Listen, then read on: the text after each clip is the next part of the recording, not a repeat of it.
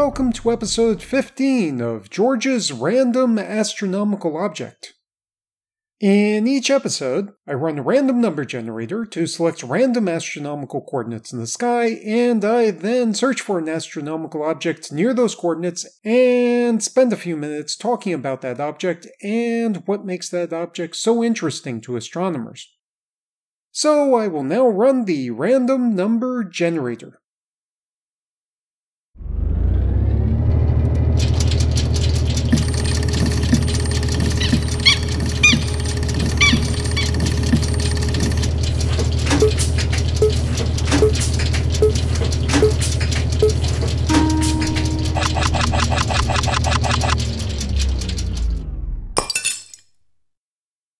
The generator has blown out another light bulb.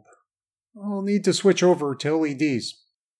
The coordinates from the random number generator point to a location in the constellation Taurus. That's Taurus the Bull, the same constellation associated with the zodiac.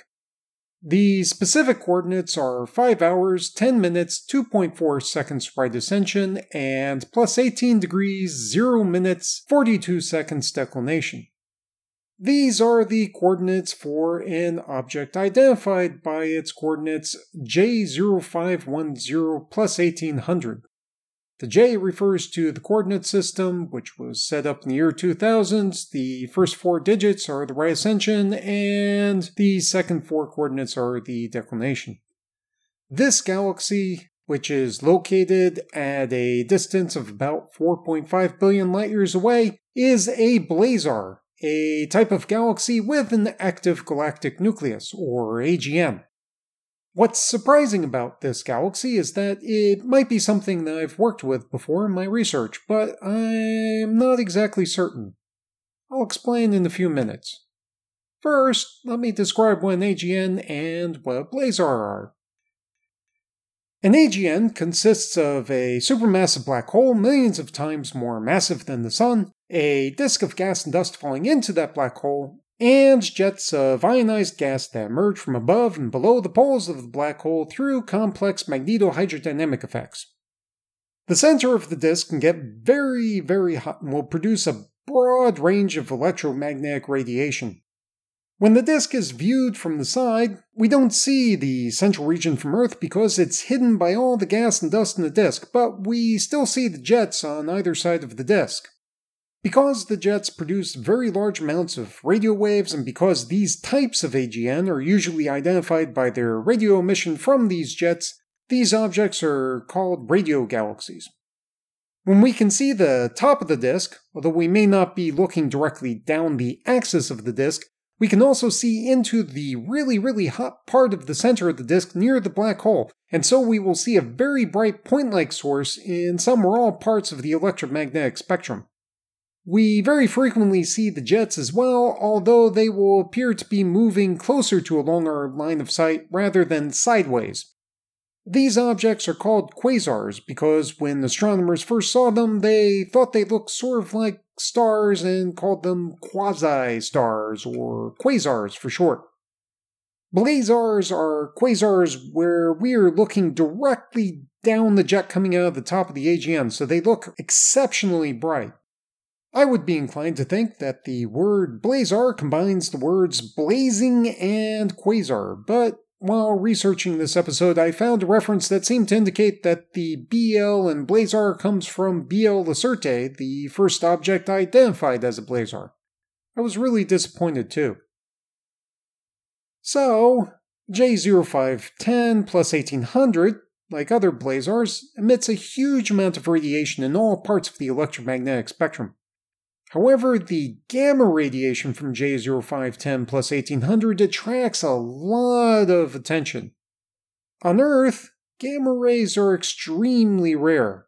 They're produced mostly by nuclear bombs, although a few gamma rays can be potentially produced by lightning and by some radioactive decay processes.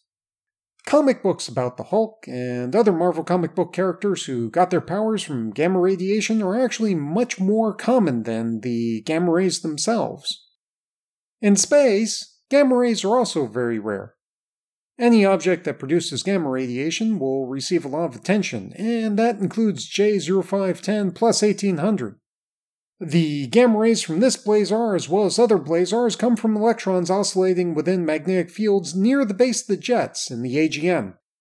The electrons are moving towards us at close to the speed of light, which causes the radiation to be Doppler shifted and boosts the amount of gamma radiation that we see from these blazars.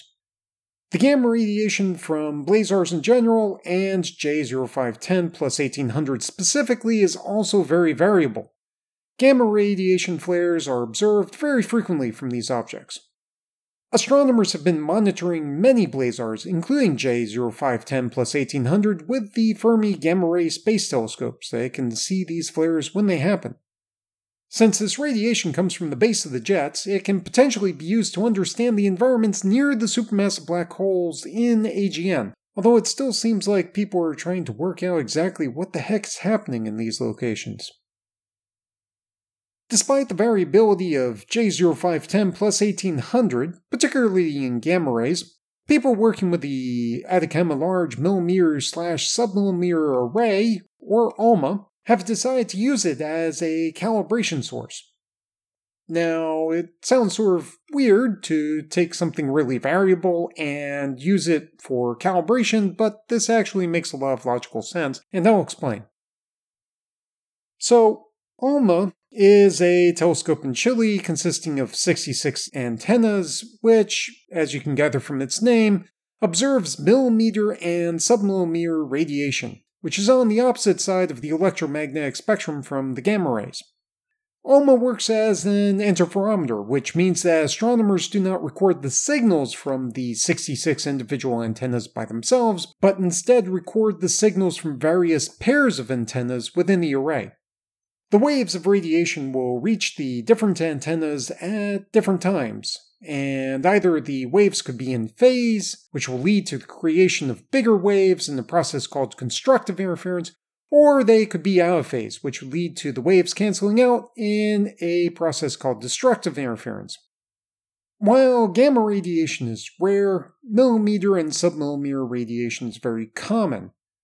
On Earth, the type of thermal radiation that people normally associate with infrared light is also produced at millimeter and submillimeter wavelengths by just about everything. So right now, you are producing millimeter and submillimeter radiation, and everything around you is also producing that radiation. In space, the primary sources of this radiation are interstellar dust and ionized interstellar gas. Molecules both in space and on Earth also produce a lot of millimeter and submillimeter radiation. On Earth, the most common molecule that produces this type of radiation, or at least as far as I know, is water. In space, the most common molecule that produces this type of radiation is carbon monoxide. In any case, astronomers using ALMA, which includes me because my day job is to help other astronomers using ALMA, need a way to calibrate their data so that they know exactly how much energy they are measuring from their astronomical objects. This is called flux calibration. Surprisingly, the best objects to do this are a myriad of solar system objects, which includes Mars, all of the gas giants, a few of the largest moons of the gas giants, and a couple of the largest asteroids. These types of objects mainly reflect sunlight, but at millimeter and submillimeter wavelengths, they emit thermal radiation that's really easy to model. The solar system objects are also really bright at submillimeter and millimeter wavelengths, which makes it easy to detect those objects and to accurately measure the radiation from them. However, solar system objects have two drawbacks as calibration sources for ALMA. First, as you would expect, they move around a lot, and sometimes there aren't any convenient solar system objects around in the sky that can be used for flux calibrating and observation. Second, ALMA is not designed to measure emission from objects as large as the larger planets, moons, and asteroids in our solar system. Strangely enough, it's possible to place two ALMA antennas at a certain distance where the combination of the size of the planets and the effects of interferometry lead to the planets looking invisible to the telescope. To solve these problems, support scientists organized a system for the flux calibration of ALMA that did not require observing solar system objects for every set of science observations. The scientists identified about 40 AGN that looked very bright and very point-like at millimeter and submillimeter wavelengths.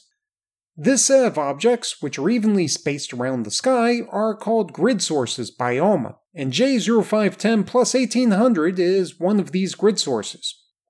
Once every 2 weeks, ALMA observes these grid sources along with a solar system object using a subset of antennas which are spaced close enough together that the solar system object does not magically disappear. This allows ALMA scientists to calibrate the brightness of the grid sources. Then, when the observations for a science program are performed, a grid source can be observed for flux calibrating the data for the other objects. By observing the grid sources frequently, ALMA scientists are able to track the variability in these objects, including J0510 plus 1800, which makes it possible to use these sources for flux calibration even though they're variable. As I mentioned before, I work as an ALMA support scientist, and I've processed a lot of ALMA data. This means that I've looked at lots and lots of flux calibration data, as well as quite a few images of flux calibration sources. It's quite possible that I've either used J0510 plus 1800 to calibrate ALMA data, or I've made images of J0510 plus 1800, or I have inspected images of J0510 plus 1800 created by the ALMA data processing pipeline to ensure that it worked properly.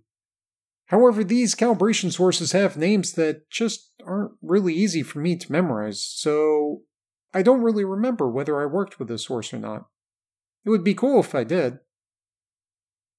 Well, in any case, that's my description of J0510 plus 1800, and the location on the Earth's surface corresponding to the position of J0510 plus 1800 in the sky is located outside of the village of Dadapur in India. If you look at maps, you'll see that nearby this location are the Naranja Sugar Factory and a temple to the Hindu god Hanuman. Hanuman is a monkey god associated with Rama, and Rama himself is an incarnation of the god Vishnu. The website for this podcast is www.randomastronomicalobjects.com, which you can visit to download episodes of the show, read information about the astronomical objects, view images of those astronomical objects, and send me random feedback. The audio was recorded and edited by George Bendo. The music is Immersion by Sasha Endy at www.sasha-endy.de, which is distributed by filmmusic.io under a CC 4.0 attribution license. The sound effects are from the Freesound project at www.freesound.org. Thanks for listening.